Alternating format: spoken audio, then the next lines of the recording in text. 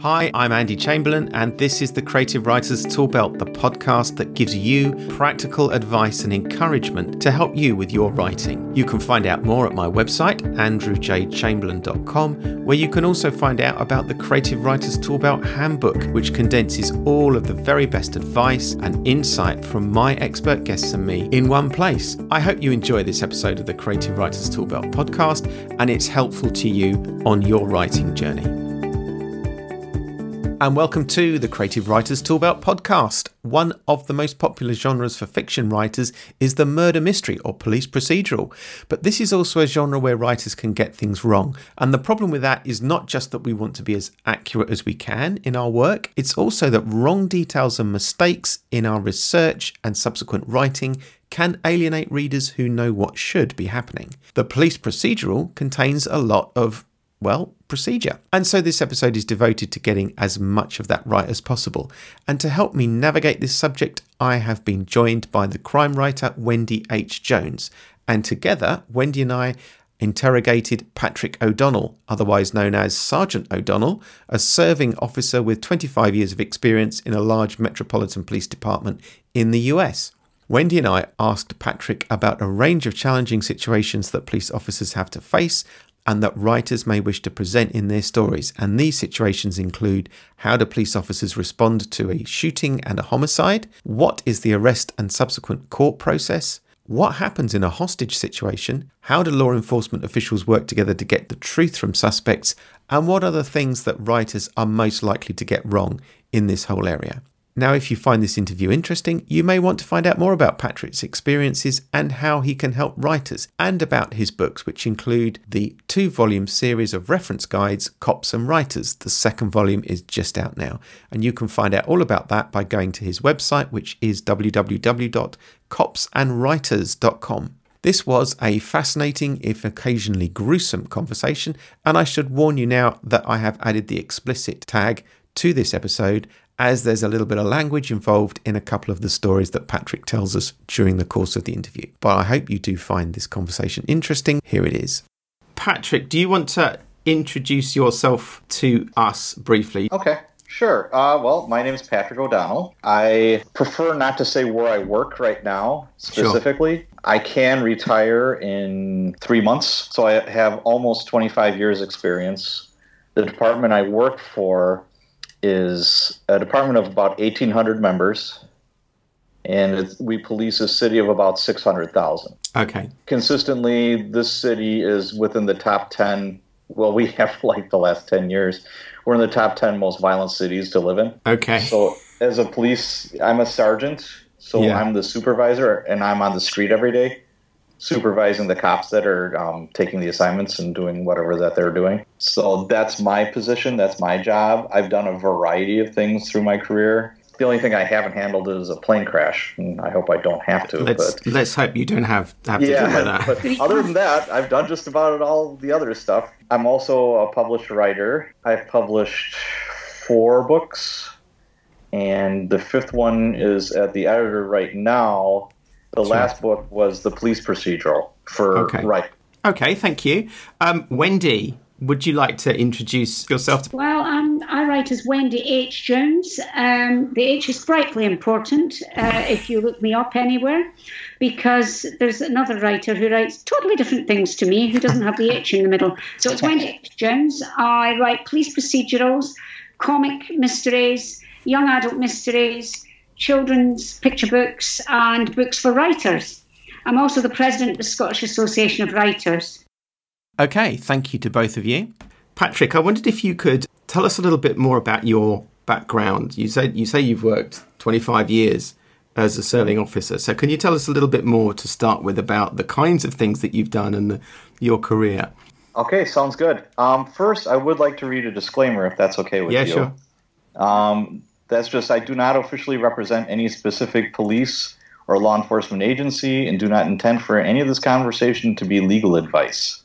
If you need a lawyer, get one. Well, my name is Patrick O'Donnell. I'm a police sergeant in a major metropolitan police force. I was appointed to the police academy January 16, 1995. I'll be eligible to retire in January 16, 2020. So it's around the bend. And I do intend on leaving happily from the job. Not that I hate the job, not that I dread it, but it's just time. Sure. Okay. Now, Wendy, I know some of this advice is going to be particularly useful for you because I believe that you are currently working on a project where you have characters from a police force in Scotland and a police force in the US. Do you want to tell us a little bit about that? I'm writing a book which is set in Dundee and New Orleans at the moment because, of course, Dundee's in Scotland and New Orleans is in Louisiana, so they're nice and close to each other, you know. Oh, absolutely. I need to, the police forces are going to be working together, so it's coming really useful here. So I want to know, what do you look for when you arrive at the scene of a crime, and especially a homicide? I'm thinking of clues and indications of what has happened and who might have done it. Well, when it comes to homicides and a lot of other crimes, sometimes you don't need Sherlock Holmes to figure it out. You know, the first homicide I responded to as a police officer, I'm with my field training officer, and we got called to a stabbing.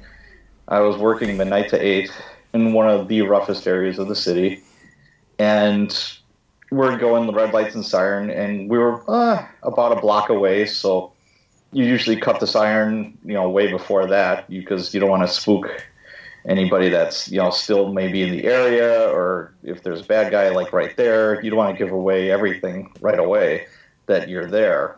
I was in a police wagon.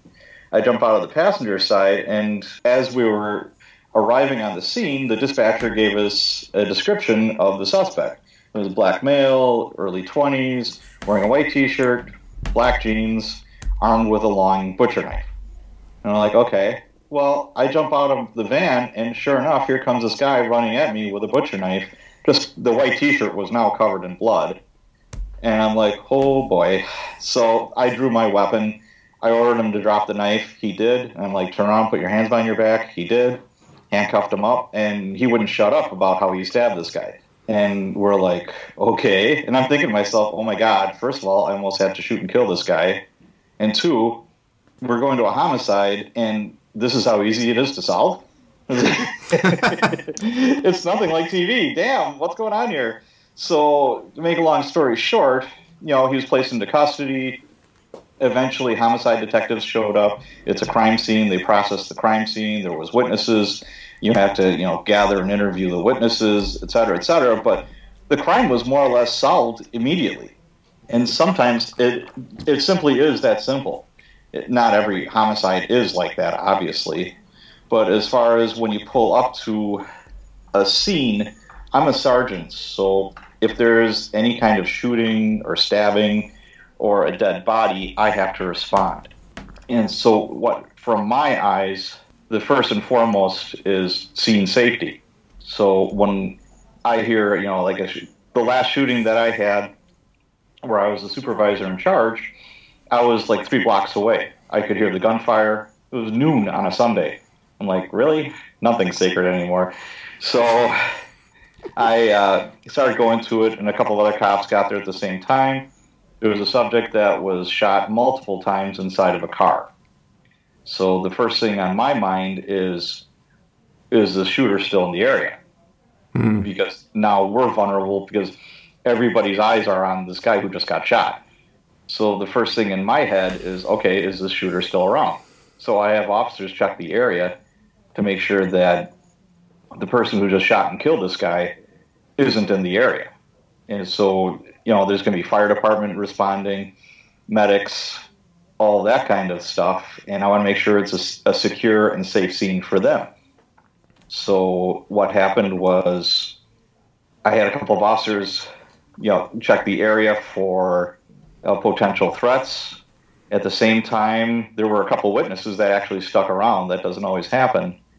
And your best witness is the person who who called 911.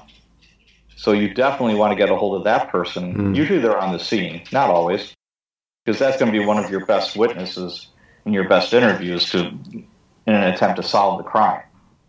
So what happens then is you start putting up the yellow police tape.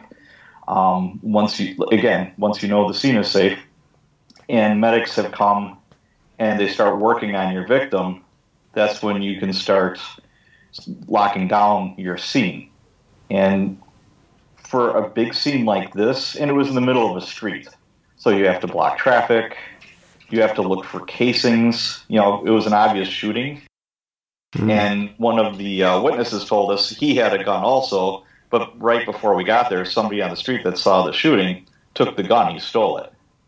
That was on the dead guy's lap. So, and then another witness comes along and says, hey, the guy who shot this guy just ran into that house, and it was like a half a block away. So now I have another situation I have to handle. So I asked for more resources, which is more cops. And while this is going on, again, I do have witnesses, and I have them in patrol cars, speaking with police officers, just making sure that they're not going to wander off somewhere, because homicide detectives are definitely going to want to talk to them. Mm-hmm. So what happens then is, what happened with this scene was I gathered up a few cops, and we went to this house, and we're going up the stairs, and there was a blood trail going up the stairs. And we're like, oh, well, maybe the victim got a couple of shots off before he died. So we're going up the stairs, and you don't even go up the stairs until you take a position of cover, and the best case scenario is to have the person surrender and come to you. That way nobody gets hurt. It's just the best case scenario. And we announce ourselves, police, please come down, hands in the air, and nothing happened. So slowly but surely, we start going up the stairs, and there's 3 little kids, ranging from like 9 years old to 6 years old. And we're all looking at each other like, are you by yourself? They're like, yeah. Like, where's your mom? And I said, well, she's down the street because all the stuff that's going on. I'm like, great. So I said, where'd the blood come from? And this kid cut his toe. So that's where the blood came from.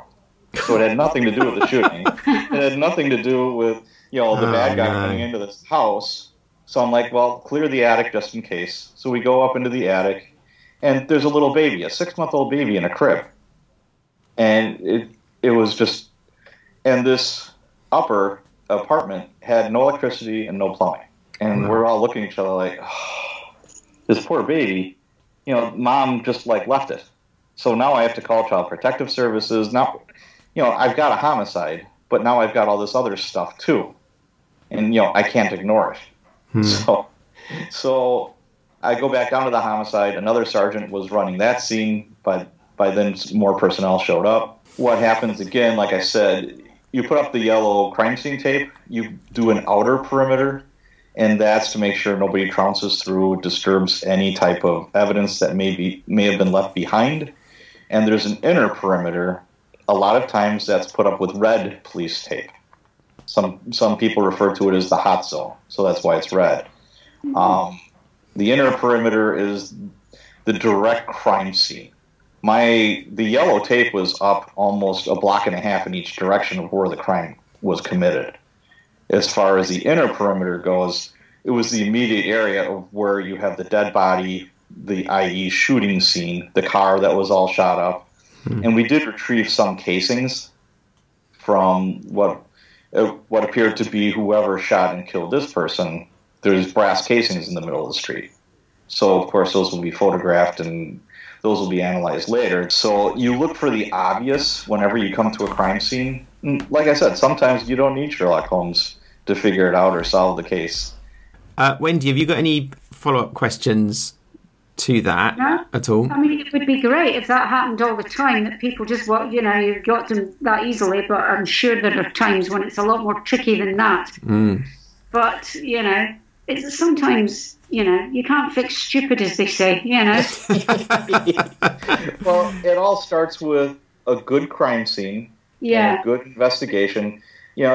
What you see on TV or movies or reading books is, there's a homicide, say a shooting, and presto, you have a team of homicide detectives that show up out of nowhere before the cops even get there.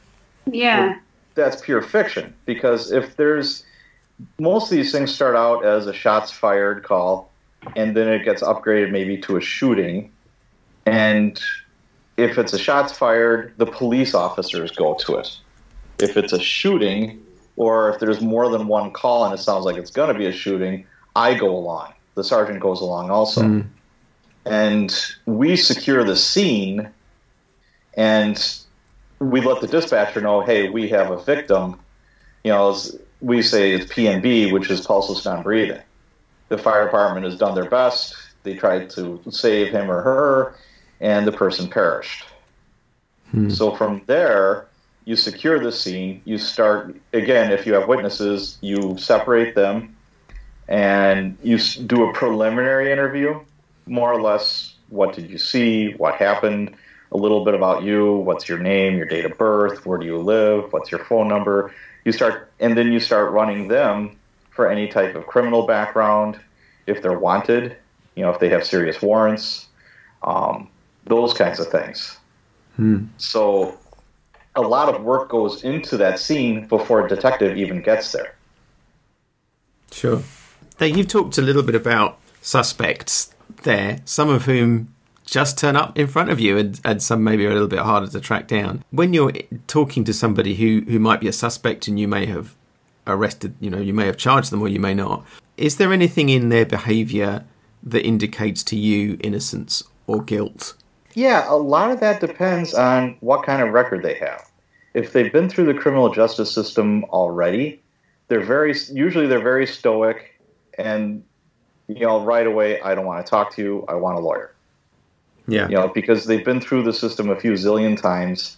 I mean, I can honestly say in 25 years, when I've responded to literally hundreds of homicides and probably, over 500, 600 shootings probably in my career, I could probably count on one hand how many people this is their first rodeo. There's some type of criminal behavior before this. There are crimes of passion, like what I talked about with the girl with the barbecue fork. But even her, she'd never been arrested for anything as serious as homicide, but she's been arrested a bunch of times. This is nothing new. So if the more acquainted you are with the criminal justice system, probably a little cooler you're going to be, and they're pretty calm. It's kind of shocking. And, the people who are small-time criminals or have never committed a crime, a lot of times they're very boisterous. They're very, I didn't do it. If I heard swear to God, I don't know how many times, I'm like, I swear to God I didn't kill this person. And I'm just like, let's leave God out of this, please. Yeah, he doesn't. Yeah, let's just do that. They're over the top with that. There are body cues and facial cues. I took a course one time. This is a gal who is a consultant for the FBI and some other law enforcement agencies. She owns a company called Eyes for Lies, and it's deceit recognition. She's a deceit recognition expert. And it's amazing how people, even if they're lying, they want to tell the truth. Because I've had people tell me something like yes, and they're nodding their head no at the same time. It's like, no, I wasn't there, and they're nodding their head yes. Okay, you're saying something, but your body's telling me something completely different. So you get that. And as far as trying to get a confession, the police officer that's on the street, a lot of it starts with them. If they're an asshole to this person, of course, you have somebody that was just killed, and you don't want to become best friends with this person who just did. But if you're going to be a complete asshole to this person and not treat them nicely, you're making the detective's job 100 times harder. So you're not kissing their butts, but you have to put your personal feelings aside. Sure. And, being professional is the best way to go. Kind of be stoic, but don't go out of your way to make things difficult. Because like I said, now you made life much more difficult for the detective, who is going to be sitting down with this person literally for hours, interrogating them, getting a confession. Okay. Wendy, you're next. You've already alluded to this a bit. In the television, in books, we often get it wrong. Now, bearing in mind I'm Scottish, so we've got one set of law and police and you've got another. What do you find in books that the authors tend to get wrong? What's the biggest thing they tend to get wrong? Well, there's a number of things. The things that jump out at me is rank structure. Yeah. You see it in movies, you see it in TV, you see it in books, where a police officer is the person that's, on the street. They're the ones who are taking assignments. They're the ones who are the first responders. They could be going to a fire. They could be going to a shooting. They could be going to a suicide. They could be going to a barking dog trouble, a neighbor problem, a person overdosing on heroin. That could all be one day. Yeah. So they're the first responders. They set the stage. Sergeants is what I am. I'm the supervisor. I'm required to go to all kinds of stuff.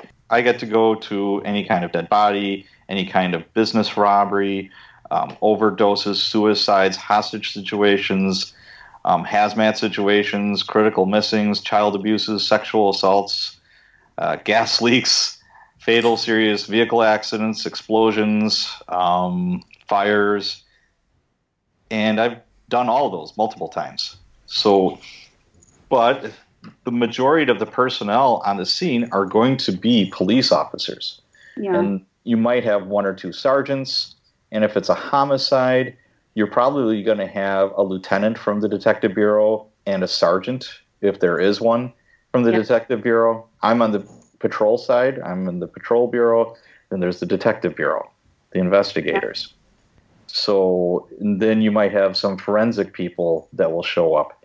Yeah. So that's one thing that that gets wrong a lot of times. Like I alluded to before, you have a homicide, then all of a sudden there's only like one or two cops there, and they have sergeant stripes on their arms, and everybody's a sergeant. And I'm like, no, not everybody's a sergeant. You need cops too. And these detectives show up like out of nowhere, and they're doing all the work. And it's like, no, they don't do that. It depends on the agency also. Like the agency that I work for, if say there's a homicide, you'll have a team of about 6 to 8 detectives, a lieutenant, maybe a captain. I will be there, and maybe a sergeant from the detective bureau. And as far as like say the forensic people come, at the very most you might have 2, but it's almost always just one person. Now, the detectives on the scene will process the scene. They'll talk to the forensic person and say, hey, you know what? I want DNA off of that. Try and get fingerprints off of this. Collect some blood over there for that. There are agencies where sometimes you have a homicide and you may only have 2 or 3 detectives show up and more of a team of forensic people that will actually document the crime scene and process the crime scene with not a lot of conversation with the detectives. They'll still talk to them, obviously. They'll powwow and they'll kind of confer and say, it would make sense to do this, or it would make sense to, take that, or analyze, take a sample of this, that type of thing. So it all depends on the department also. So rank is usually misunderstood. It seems like in a lot of books and movies, detectives are the only people doing police work.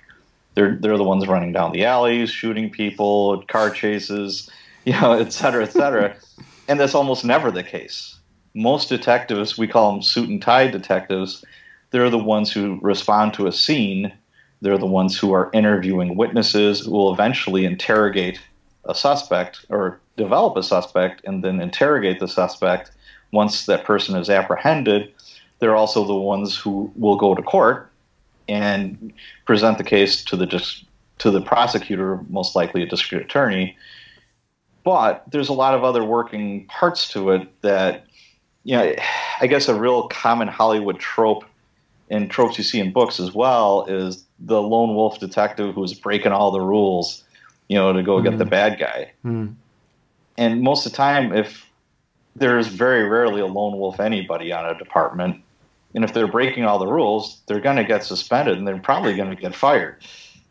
There's checks and balances. They have bosses. Detectives aren't just rogues that have no boss. So that's a very common, trope as far as that goes. And it's completely false. And then more mistakes that I see is how specialized units are utilized. there was a popular TV show on the SWAT. And they show these SWAT guys running around in tight T-shirts. And they all look like they're fitness models. And they're running around solving crimes. SWAT guys never do that. They get called to, like, say, a hostage situation or a barricaded subject, or they execute search warrants. But they're not going to spend hours following leads and going to get bad guys, that way. That's what detectives do. That's what cops do, not SWAT guys. So that's completely off the mark. Or my wife likes all these shows on TV. And, you see the interrogations of some people, they're shoving guns in people's mouths. They're beating the snot out of them, pistol whipping. They're doing this, they're doing that. And all those things would get this case thrown out of court, and you would go to jail. Because almost every interrogation is recorded. And the defense attorney gets a copy of that. The person who is representing the person who is accused. So, I mean, you have to be very careful. Miranda's often, you have the right to remain silent, all that is often misused. Either they say it in a situation where they don't have to, or they're saying it, they just meet this person and right away they just start Mirandizing them. And it's like, no, it doesn't work that way. There's a plethora of situations that are in books and whatever that are completely false. So let's say you have a suspect, let's say there's been some kind of violent offence and you want to arrest them. What are the steps that you go through? And I'm thinking this would be a good question to ask now because of what you said just a moment ago about reading people their rights and all the rest of it. But let's say you've got somebody you think there could be a suspect in a case of a violent offence. What do you do with them? How does it work? Well, there's two different ways you can arrest a person. One is with a valid arrest warrant. What happened was a police officer or a detective conducted an investigation, they presented it to a district attorney, and the DA is like, yes, that's enough for a warrant. Sure. There's enough probable cause here for a warrant to go arrest this person for this offense. They spoke, if the victim is alive, they spoke with the victim, they spoke with witnesses, they presented if there's any physical evidence, interviews, et cetera, that's all presented before the prosecutor. And the prosecutor is like, yeah. And then a judge signs off and says, yep, that's enough to arrest him on.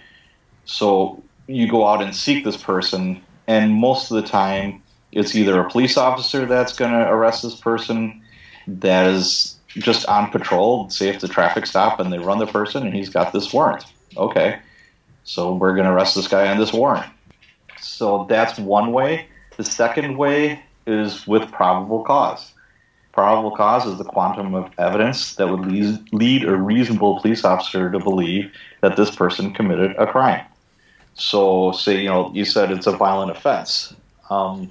Say a husband and wife were having a disagreement, things got out of hand, he grabbed a baseball bat and struck her a couple of times over the head. She survived. There were witnesses. He fled the scene, but you talk to the witnesses and you talk to other family members, and it's like, hey, you know what? He might be at his mom's house. She lives at 123 Main Street. Okay, sounds good. So, and this is all things that have happened with me, and it's like, okay, and sure enough, there's the guy, and you arrest him. What happens after that is you arrest him, depending on the case. If it's the officer that's handling it, he goes to the police station. He gets booked in. He's handcuffed, obviously. He gets booked in. He goes to a cell. If the officer's going to handle it and do the interview, i.e. interrogation, then they will bring him out, and that's when they start talking to him. Now, with any kind of interrogation, you try to build a rapport with the person. Hi, I'm Sergeant O'Donnell. I'm going to be talking to you today regarding you were arrested for aggravated battery. Then right away, man, I didn't do that shit. What are you talking about? Blah, blah, blah. I was like, okay, I gotcha. Well, before we go much further, I have to read you your rights. So that's when you will read them their constitutional rights. Yep. And it's like, okay, you have the right to remain silent. And, you always read the rights from the same piece of paper. That way a defense attorney could never say, hey, you made a mistake. Or sometimes, if you say, hey, I do it verbatim, I've got it memorized. They might have you say it in court, and if you screw it up in court, that's just going to discredit you. I have a state of whatever state you live in card that has the Miranda warnings on there, and I read it verbatim, and it is recorded when I read this. So there's no questions or any kind of confusion if I read this person their rights. And a lot of times, like for Wendy, if you're writing any kind of story, a lot of detectives have a lanyard with their ID in it, and they just have the Constitution card right in the lanyard underneath their ID. I see a lot of them do that. Yeah. So it's always on their person in case they have to interview somebody, that's injured in the hospital, et cetera, et cetera. That's a big tool, obviously. Yeah. So what happens, say, if a detective has nothing to do with this case, like I said, then you read them their constitutional rights, and one of a few things might happen. One, they're going to say, I don't want to talk to you. Okay, back to your cell you go. That doesn't mean that you can't interview them at another time or have another person interview them. It's amazing how sometimes people just don't gel. And there's no specific reason for it. You might look like somebody's ex-wife or ex-husband or ex-mother-in-law. Who knows? But you bring in a fresh face an hour later, and you bring them in and say, you still advise them of their constitutional rights, and they might start singing like a canary. You never know. But once they say, hey, I want to talk to my lawyer, game over. Now you're done. Now you put them back in their jail cell, and that's the end. Then what happens after that is they'll go down to the county jail. They'll get processed there.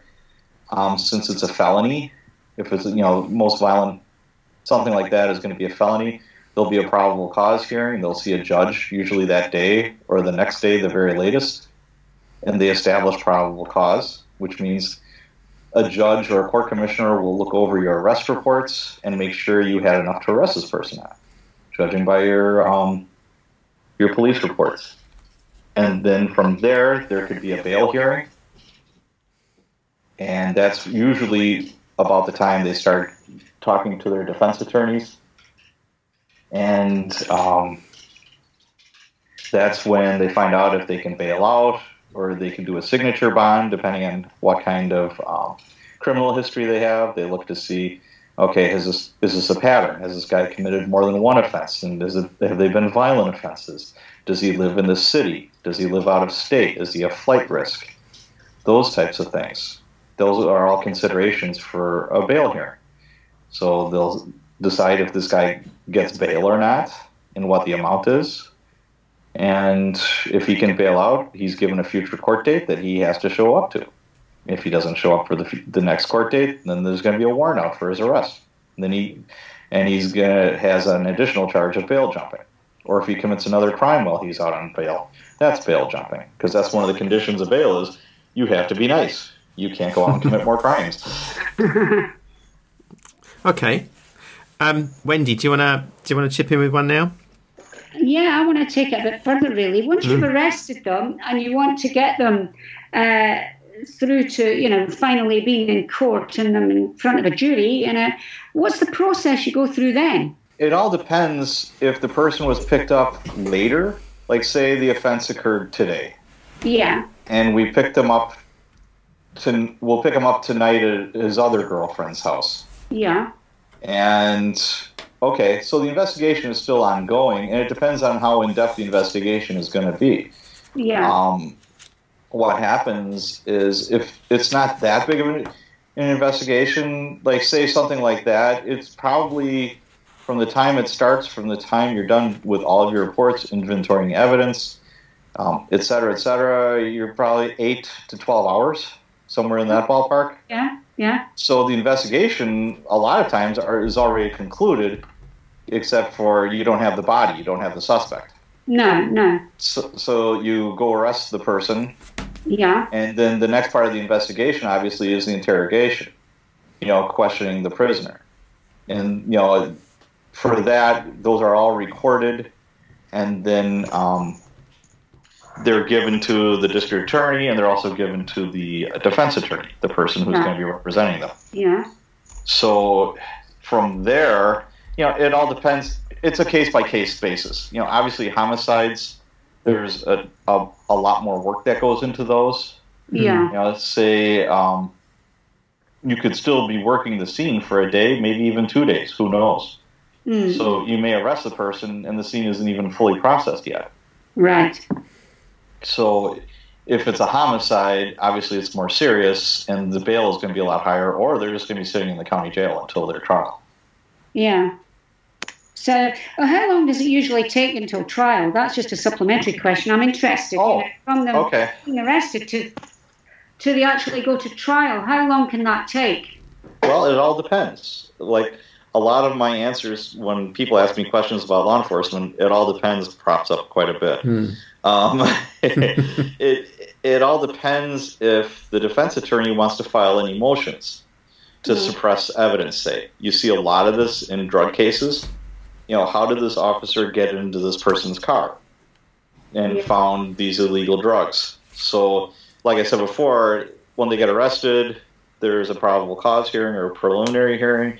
Then there's going to be a bail hearing, and they're going to have their first appearance before the judge. But if their defense attorney thinks that the case is weak, or how the officers ascertained, again, like guns and drug cases are very common for motions hearings, we call them, where the defense attorney will file a motion to suppress a piece of evidence, like, say, a gun or narcotics. And, our rule book is United States Constitution. And if the officer or detective didn't go about it the right way, that key piece of evidence could be thrown out, and then the district attorney would be like, without this piece of evidence, I don't have a case, and then the case gets dismissed. Mm-hmm. So it depends if you're going to have that, and then if it doesn't, they could have an initial hearing where the judge wants to know where everybody is, and more times than not, these cases are disposed of with plea bargains. And that could be, 2, 3, 4 months after the offense occurred or the person was arrested. And that's where, depending on how strong of a case this prosecutor thinks he has, or how big of a record the suspect has, they can try and strike a deal and say, you know what, the max penalty for this offense is 5 years. I'm okay with 1 year in prison and 4 years probation. Yeah. 4 years parole, or if it's a lesser offense, forgo any time in prison, 30 days at the House of Corrections or the county jail, and 5 years probation. Mm-hmm. Or if it's somebody who doesn't have too extensive of a criminal record, they could do deferred prosecution, which would mean you admit that you're guilty, but the judge has the option, and this is with the district attorney's recommendation, of showing leniency and hanging it over your head. Yeah. So, okay, you play nice for the next 5 years. Yeah. And then this will be expunged from your record, and it's done and it's over with. It's disposed. Yeah. Okay. Yeah. So there, very rarely does anything go to a jury trial anymore. And there's games that prosecutors and defense attorneys play as far as at the last second. There is those times where it's like, all right, I'm okay with 4 years probation, or I'm okay with whatever. They agree to it, and then the judge has the final say. Right. He or she says, this is appropriate, or, you know what? They can say, it's like, no, I don't agree with this, and you already said you're guilty, now I'm going to give you the max penalty. So that can happen. It doesn't happen a lot, because judges are elected officials. So they don't want to go too far off the rails as far as, that kind of stuff. Yeah. Patrick, I want to pick up on one specific thing just from what you said there.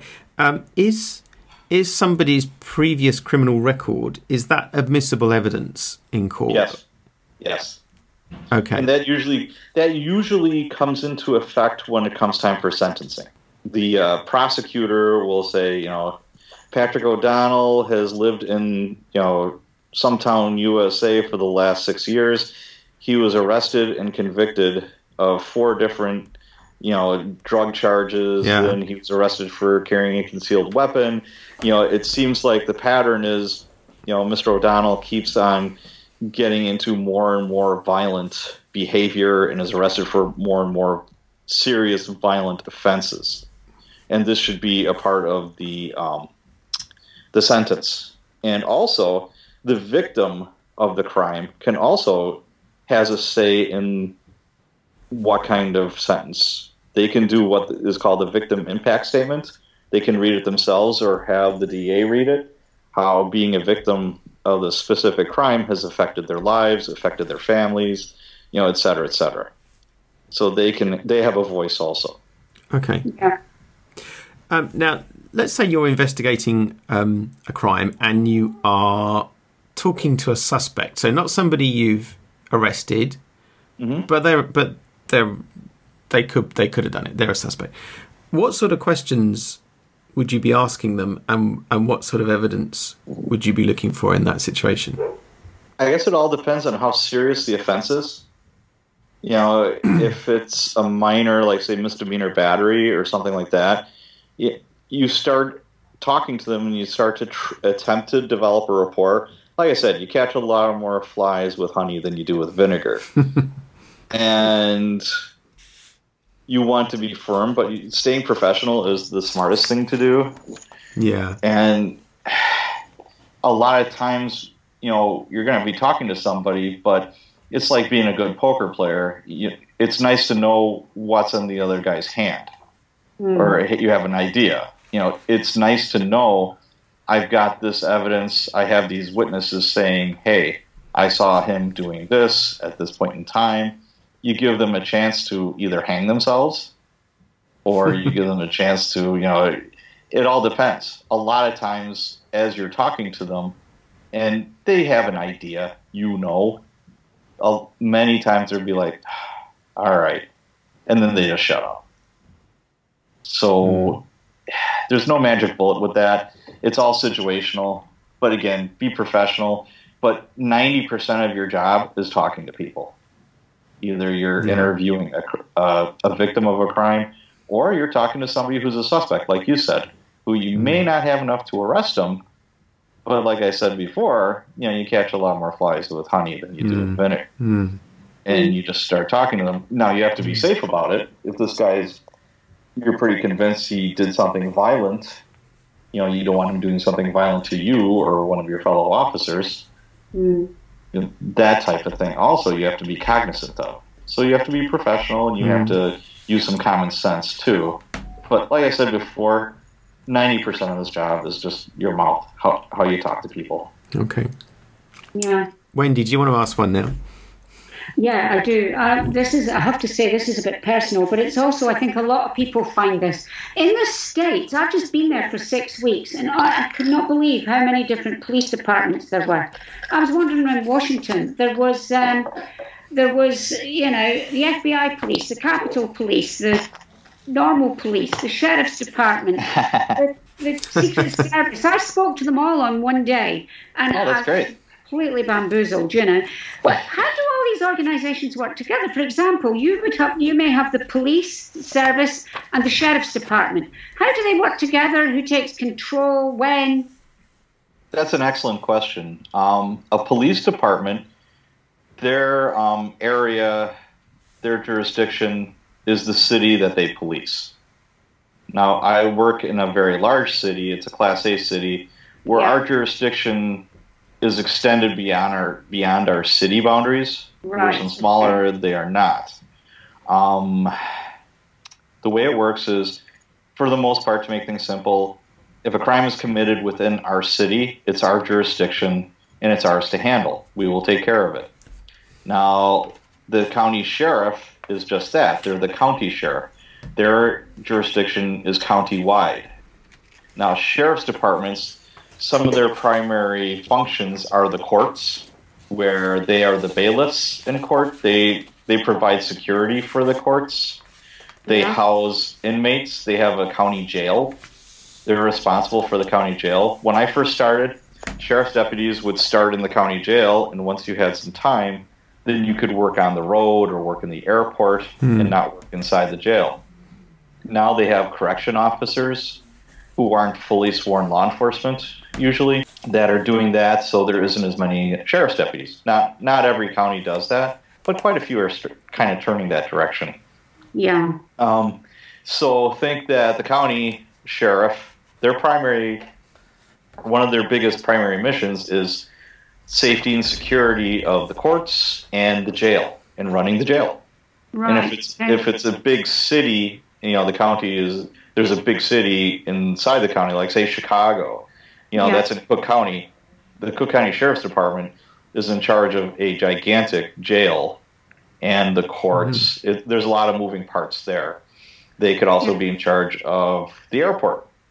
They also have sheriff's deputies that are on patrol on the highways. They take care of the highways, like crashes, pulling over people for speeding, that kind of thing.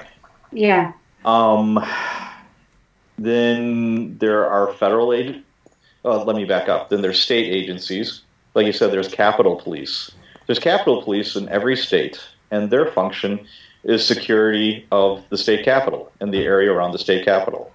They also do dignitary protection for any of the people working inside the capitol, especially, high-ranking politicians such as the governor.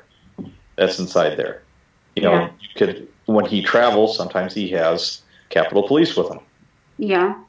And so it's usually not a very large organization, but there's Capitol Police. And then, Secret Service, their two functions are dignitary protection. The most well-known would be, the guys running alongside the limo when the president's in there. They're talking into their sleeves and have the sunglasses on. They also do counterfeiting. They do counterfeit investigations. People, counterfeit money. It's very anticlimactic. I remember the first time I was called to go back up a Secret Service agent for a counterfeiting thing. It's some address in the middle of a horrible neighborhood, and I'm just like, this is interesting. And all it was is a guy and a gal that had a computer with a printer, and they're printing out money.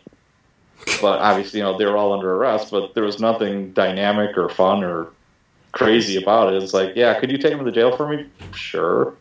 Yeah. So I'm like, okay, that wasn't fun. I thought it'd be a lot cooler. You guys, you're the Secret Service, but oh well, whatever. And then, you have the FBI. The FBI does work with local police departments on specific things, like, say, bank robberies. Banks are federally insured. That doesn't mean that they're going to go to the FBI is not going to respond to every bank robbery you have. No. But we do have an FBI task force with our department. It's a big city for high, how can I put it? Say there's a bank robbery. Most bank robberies are either a note or the person doing the robbing says, give me all the money. I've got a gun in my pocket, even though he probably doesn't. The cashiers are trained to comply with whatever order that this bank robber has, to be very non-confrontational. They don't want a big shootout inside their bank. And if the money's insured, it's not worth anybody getting hurt over. So what'll happen is, usually it's a note. The bad guy won't even say anything. And it's really cool when the robber leaves the note behind with their fingerprints on it. Or it's very convenient. They're very nice that way. But anyway, and I actually had a bank robber. He owed $5,000 to his drug dealer. Otherwise, he was going to get killed. He goes to a bank. He wasn't masked. He wasn't gloved. He just said, give me your money. So they gave him money. He paid off his drug dealer. He came back the next day in the same clothes. Says, I want to turn myself in. And sure enough, there he was. But at least he didn't have a drug dealer after him anymore. Exactly. He had to pay his debt. But that was very nice of him to turn himself into us, and no muss, no fuss, no fight, no nothing. So, but say I have been to bank robberies where people have been shot, where you have violent robbers who are on a tear, more or less, and those types of cases the FBI will respond to. They're not going to take over, but they're looking to see if there's a pattern or a trend that's, say, the next city over, or there's a city 100 miles away where, man, this description, kind of matches. And the way they're doing this, what they're saying, how they're dressed, what kind of weapons they're using, these all match. So, the FBI might be involved with that. And the FBI is involved also with our Sensitive Crimes Division, especially anything dealing with human trafficking. Any kind of exploitation, stuff like that, because many times these things cross state lines. Yeah. When we start crossing state lines, that's when the FBI's ears start perking up, and they start taking a little more aggressive role in the investigation. So that's, as far as being a city cop and dealing with FBI agents, that's what you deal with. Then there's ATF, which is the Bureau of Alcohol, Tobacco, Firearms, and Explosives. Anything dealing with weapons, guns, explosives, they're tracking all that. Usually, like I said, my city is 600,000 people. There's one or two ATF agents that might be there. So they respond to some things, but not a lot. Yeah. I think hopefully that's useful for you, Wendy, when you do your Dundee meets Louisiana or Dundee meets New Orleans thing. Yeah. Absolutely brilliant. I'm hijacking your podcast. No, that's fine. This is why I've got you here, because you take an interest in this. Patrick, I'd like to come back to the hostage thing that you referred to earlier. You said I think you said or you at least implied that you have been involved in hostage situations. Sure. So I wondered if you could tell us a little bit about how you approach those situations, and specifically how you engage the hostage taker. Well, I've been called to probably hundreds of hostage situations, and very few are actually a hostage situation. When you're a police officer or a sergeant on the street, you'll get a call from the dispatcher, and many, many times what you're responding to isn't what the call is. And it's like, hey, we've got a hostage situation, blah, blah. Okay, it might be a pissed off girlfriend with her teenage daughter, and the daughter saying, mom's holding me hostage. And it's like, no, she's not. She's being a mom. It's that kind of thing. Yeah. But I remember you always treat everything, seriously, and you approach as tactically as possible and safe as possible. And I remember years ago, I was a police officer, and there's two stories that pop into my head with hostages. We get a call for a guy shooting a gun out of a window of an apartment. It was a 4-family. There's 2 units upstairs and 2 units downstairs. And it's like, oh, God. It was 7:30 in the morning or 7 o'clock in the morning, and I worked midnight to 8. So it's right at the end of your shift. Yep. And myself and one other cop were the only 2 that were available. And it's like, all right. We were both one man, which means we were by ourselves in our squads. And what happened was I got a hold of the other officer. His nickname was Wojo. I'm like, Wojo, hang back. I said, wait for me to get there, and we'll approach together. He said, sure thing, brother. And he's like, the guy was a comedian. He was so funny. He literally could have made a living as a stand-up comedian. He was just one of those guys that just made you laugh. He cracked me up, and he hated overtime. And we knew this was going to be overtime, obviously. So the sergeant that was on the street is like, I'll respond too, but I'm very far away. It's going to take a while. And it's like, okay. So I hear Wojo go 1023, which is code for he's on scene. And I'm like, and he's not where I told him, we'll meet at this spot and we'll walk up and we'll do it safely. Of course, he's not there. I take a peek around the corner. He parked his squad in front of where this guy was supposed to be shooting a gun off. And I'm like, really? Oh, my God. That's not what you do. All he could think of was getting off on time. So I can hear him. He's in some kind of dialogue with somebody on the second floor. So I slowly go up the stairs, and he looks at me and says, I don't know, is this a clean podcast? Can I swear or not? I can put a little explicit on it, and I do occasionally, okay. So it's fine. Just go for it. Well, say it how it is. Okay. So he looks at me and he says, man, this is fucked up. And I'm like, oh, God, what do we have? He says, take a look, brother. And we both have our guns out now, and I take a peek. And here's this grown man. It was summertime. He's just wearing a pair of shorts, and he's sweating profusely. He's got a rifle to the head of this 9-year-old kid that's laying in the bed next to him. And this poor little boy is just whimpering. He's scared out of his mind. And I'm like, holy shit. And I look at him, I'm like, dude. And he's like, dude. We both look at each other, and we're like, oh, my God. So I get on the air, and I'm like, okay, start sending me a negotiator, send me the sergeant, send me the SWAT team. And we're going to need all these pieces. You know, with anything like this that you know is going to take a while, you want to get those balls rolling immediately. Because it's not a snap of the fingers, and these people just appear. Yeah. So right away I did that. And Wojo has a dialogue going with this guy, and he says, dude, what are you doing? He said, this is stupid. So the guys tell him to F off, and he's just like, dude. And I'm trying to get a clear shot because I'm going to shoot and kill this guy. Literally has the barrel pointed at this kid's head. And it's a rifle. And it was just, I could not get a clean shot because I didn't want to risk shooting this kid. But then these are all decisions you have to make in split seconds. And like, oh, okay. So I'm hoping that we can talk this guy out of, the situation.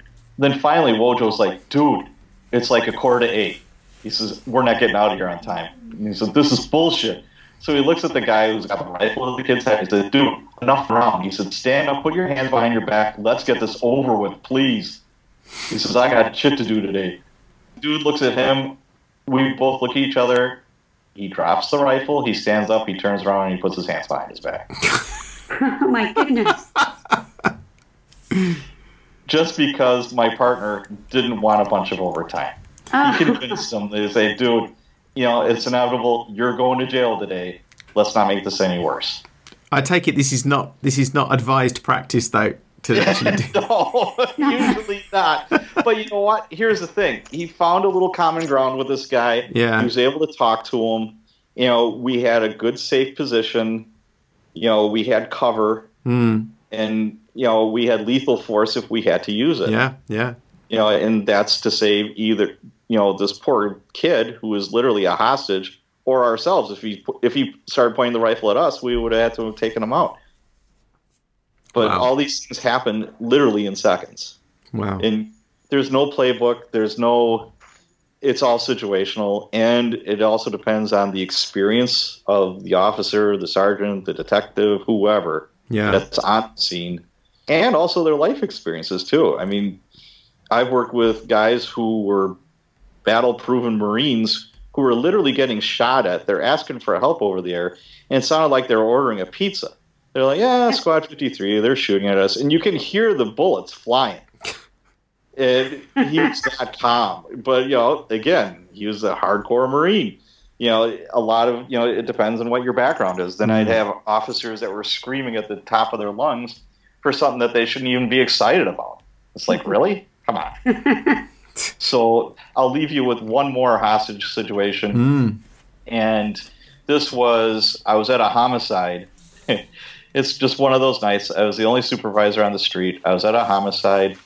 What it was is this woman was getting her ass kicked on a regular basis by her asshole husband.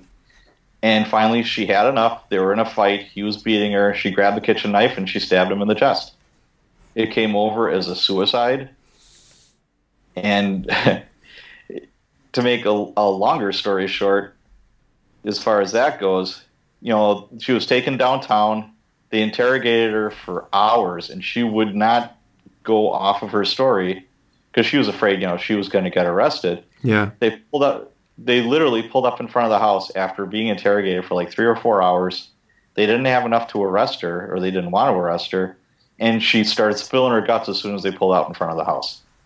But anyway, so to back up, I've got this homicide scene, I've got little kids there. It's chaotic, et cetera, et cetera. Things start calming down. And then a call comes over the air for a hostage situation. Man has front and back door barricaded. He's drinking Jack Daniel's whiskey, and he's got a big Rambo knife, and he said he's going to cut up his family. I'm like, oh, okay. So I have some officers responding. Now, this was at 3 o'clock in the morning. Again, I was working midnight to 8. It was either 3 or 4 in the morning. There is no SWAT team at that time of night. You have to call and wake them up. It's going to take them an hour to get there. It's going to take at least an hour for a negotiator to show up. So you do the best with what you got. So I tear down there. I've got officers in the front and back. We have eyes on this guy. And I've got cops with rifles, shotguns, pistols, but nobody could get a real good shot. This guy literally had a bottle of Jack Daniels in one hand and this gigantic Rambo knife, explaining how he's going to cut up his family, and his wife and 2 kids are on the couch just bawling, and he's just screaming at them. And he's got the front and back doors barricaded with just garbage, furniture, whatever. So, if there's a resource that you're going to need that's going to take time to get there, that's one of the first things you do. So I'm like, okay, we're going to need the SWAT team, where I'm going to need a negotiator. They're like, okay, you'll get one when you get one. I'm like, okay. This is the first hostage situation I ever had as a supervisor. And I'm like, okay. And then I called for the fire department to stage a block down in case this guy did start cutting him up, or in case we had to shoot this person, I'd have medical attention right there. So I just had them staging. So we started getting a dialogue with this guy. And, he was just drunk, and who knows what else he was. And he just started gobbling down. He had a pill bottle, and he was literally just tipping it on his head and washing everything down with Jack Daniels. So I'm like, okay. But he started getting groggy. His knees started buckling, and I'm like, okay, this might end really well.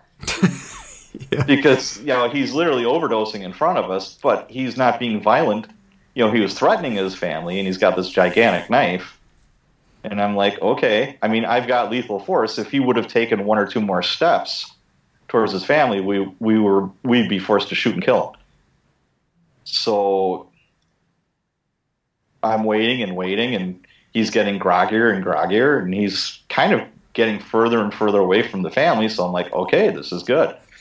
Any kind of hostage situation, time is your friend unless there's something immediate you have to address.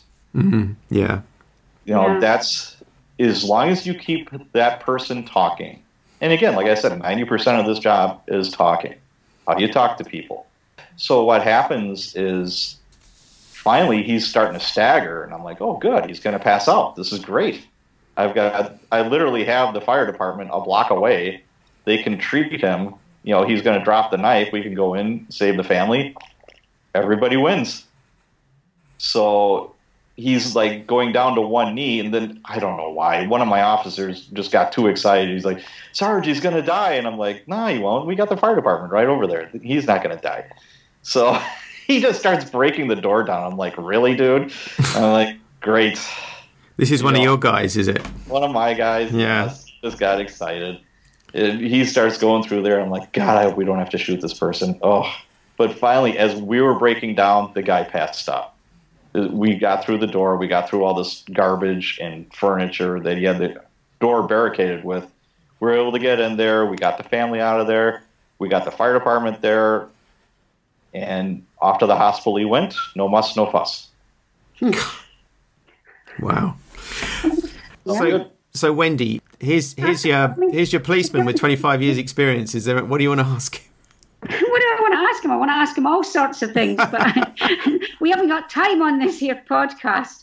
I'm just, to be honest, it's all been very useful, really, because of all the stuff to do with homicides and things. But you've spoken about a lot of cases where things, the police find out who the killer is straight away, who the murderer is. But what happens in cases where, it's not immediately apparent and it may take some weeks and things? How does the investigation play out then? Well, you rely on your investigation. Homicides are unique because obviously your victim can't talk to you about what happened.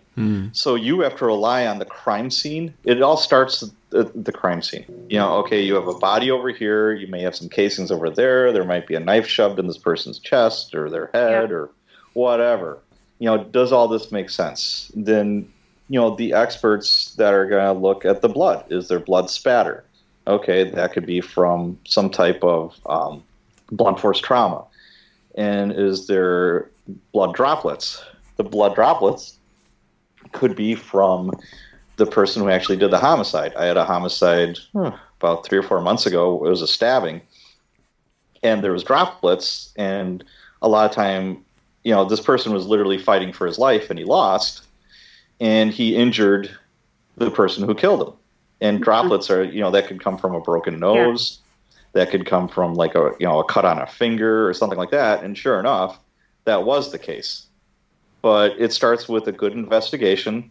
It starts with a clean, workable crime scene where there's physical evidence.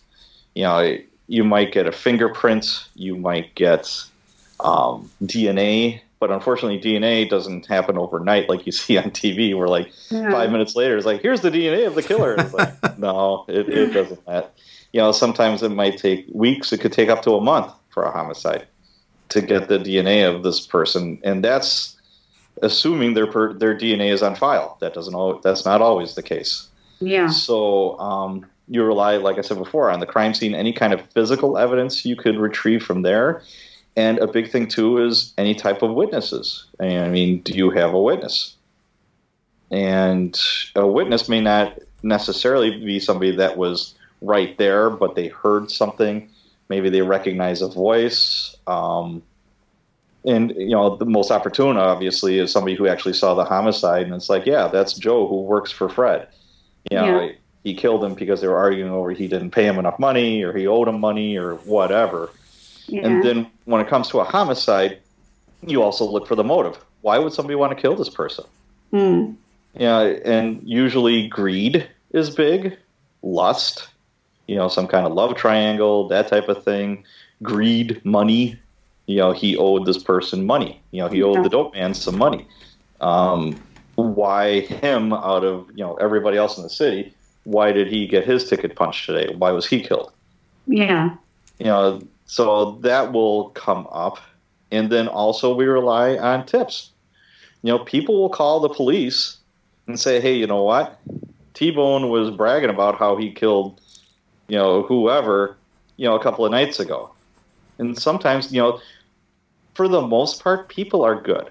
Everybody likes to portray, people in the hood or these bad neighborhoods. Oh my God, everyone's a criminal. Everyone, not at all. It's the opposite. Most people want to do the right thing. Most people are good, but as a police officer, you start to get jaded because you don't deal with a lot of good people. Mm-hmm. So you have to keep on reminding yourself that there's a lot of good people out there. And it's like, I was at a party and I heard this guy bragging about how he killed this person. Thought you might want to know. Or a lot of times it's a pissed off girlfriend. It is like, hey, you know what? My boyfriend, who's I caught cheating on me 3 months ago, said, he shot and killed blah, blah, blah. Or he shot or he had a fight with. And I saw on the news that, I thought it might have something to do with it. Yeah. So be careful about how you treat people. And another way we get it, again, with people calling the police, they'll drop a dime, are parents, especially concerned moms or dads. It's like, my son or my daughter's leaving this gangster lifestyle, and I'm pretty sure he or she did X, Y, or Z, and, somebody's going to retaliate, especially when it comes to gang stuff, and I don't want to see him get hurt. Mm-hmm. So more than one time, a concerned mom has called the police, or they're just sick of, Junior and his BS. He's been living in my basement. He's 32 years old, and he's never come out of the only time he comes out of the basement is to do stupid stuff. Exactly. He's killing people. He's doing whatever. So, Yeah, I mean, you never know. I had a homicide one time where I convinced the guy who convinced. This was just one of these. It was a horrible homicide. This poor lady was like in her 70s or early 70s. He beat her to death with a frying pan, and then he stabbed her multiple times. And it's a long story, but I'm working midnight. I was working 7 till 3 in the morning, and I didn't get out of there till about 9 or 10 o'clock in the morning. And this homicide suspect is in the back of the car. And long story short was, he was a family friend. He had almost no criminal history. He's in his 40s. He was down on his luck, and this lady let him live with her for an extended period of time. And then finally, she's like, "You got to get out. You're a freeloader. Time for you to go." He didn't like that, and he killed her. It was just a fit of rage. Yeah. And he kills her, and I could tell he wasn't like a hardened criminal. I mean, it's horrible to look into the eyes of the deceased, and then you see the guy who killed him, and I'm like, "Hey, is there anything I could do for you?"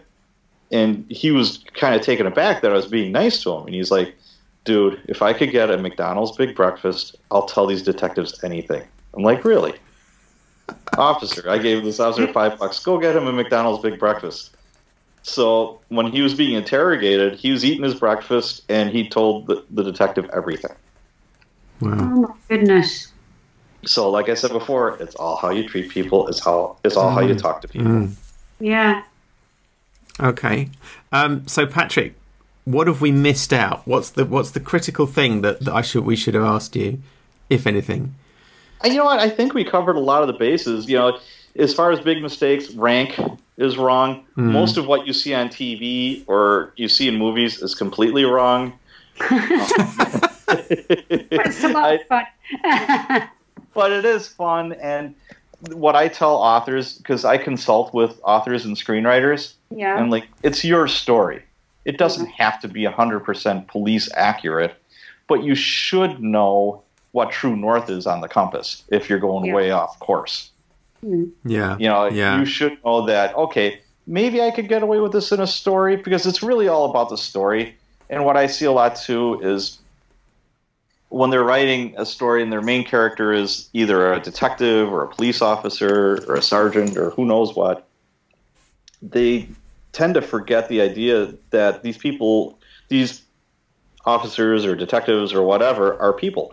And they have real people problems, just like everybody else. A lot of times they're just kind of typecasted either into this real stoic, stern face, no sense of humor, all business, kind of Joe Friday from Dragnet kind of guy. Or it's the exact opposite, where they're just completely out of control, renegade detective that's, his boss says, "Hey, you have to do this," and he runs off and does the exact opposite. And, none of that really, that doesn't happen.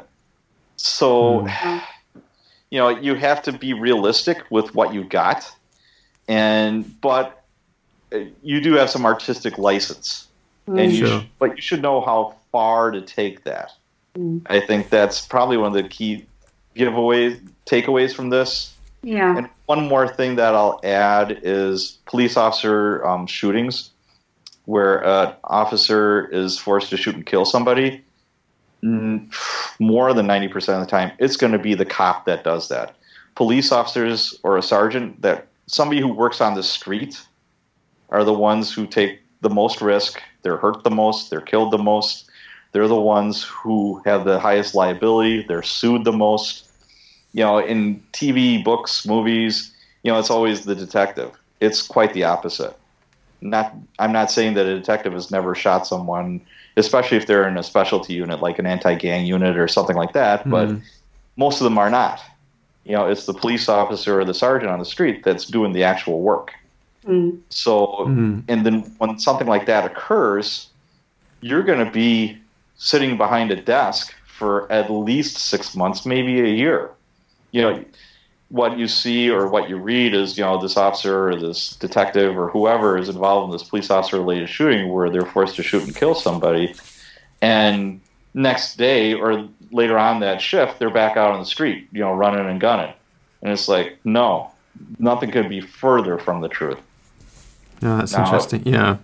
You have to be, you could be more creative maybe and say, hey, 6 months had passed by, and, maybe you could give your main character a drinking problem. Maybe you could give him some marital problems, maybe problems with his kids because of the stress from the shooting. You could do that. There's all types of different avenues you could take, or you say 6 months later, it's your story.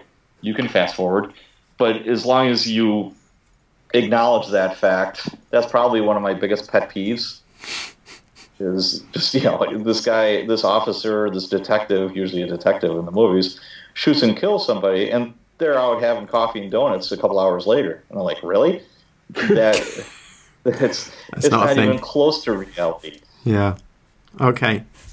Now we've obviously covered a whole bunch of stuff in this conversation, Patrick. But some people listening to this may want to have more permanent record or somewhere they can go to, maybe to check the stuff out that we've said and maybe to answer some other questions. So I understand you've actually written a lot of this up in a book. Can you tell us a little bit about your book and what the kind of thing that's in it that people can access and learn about?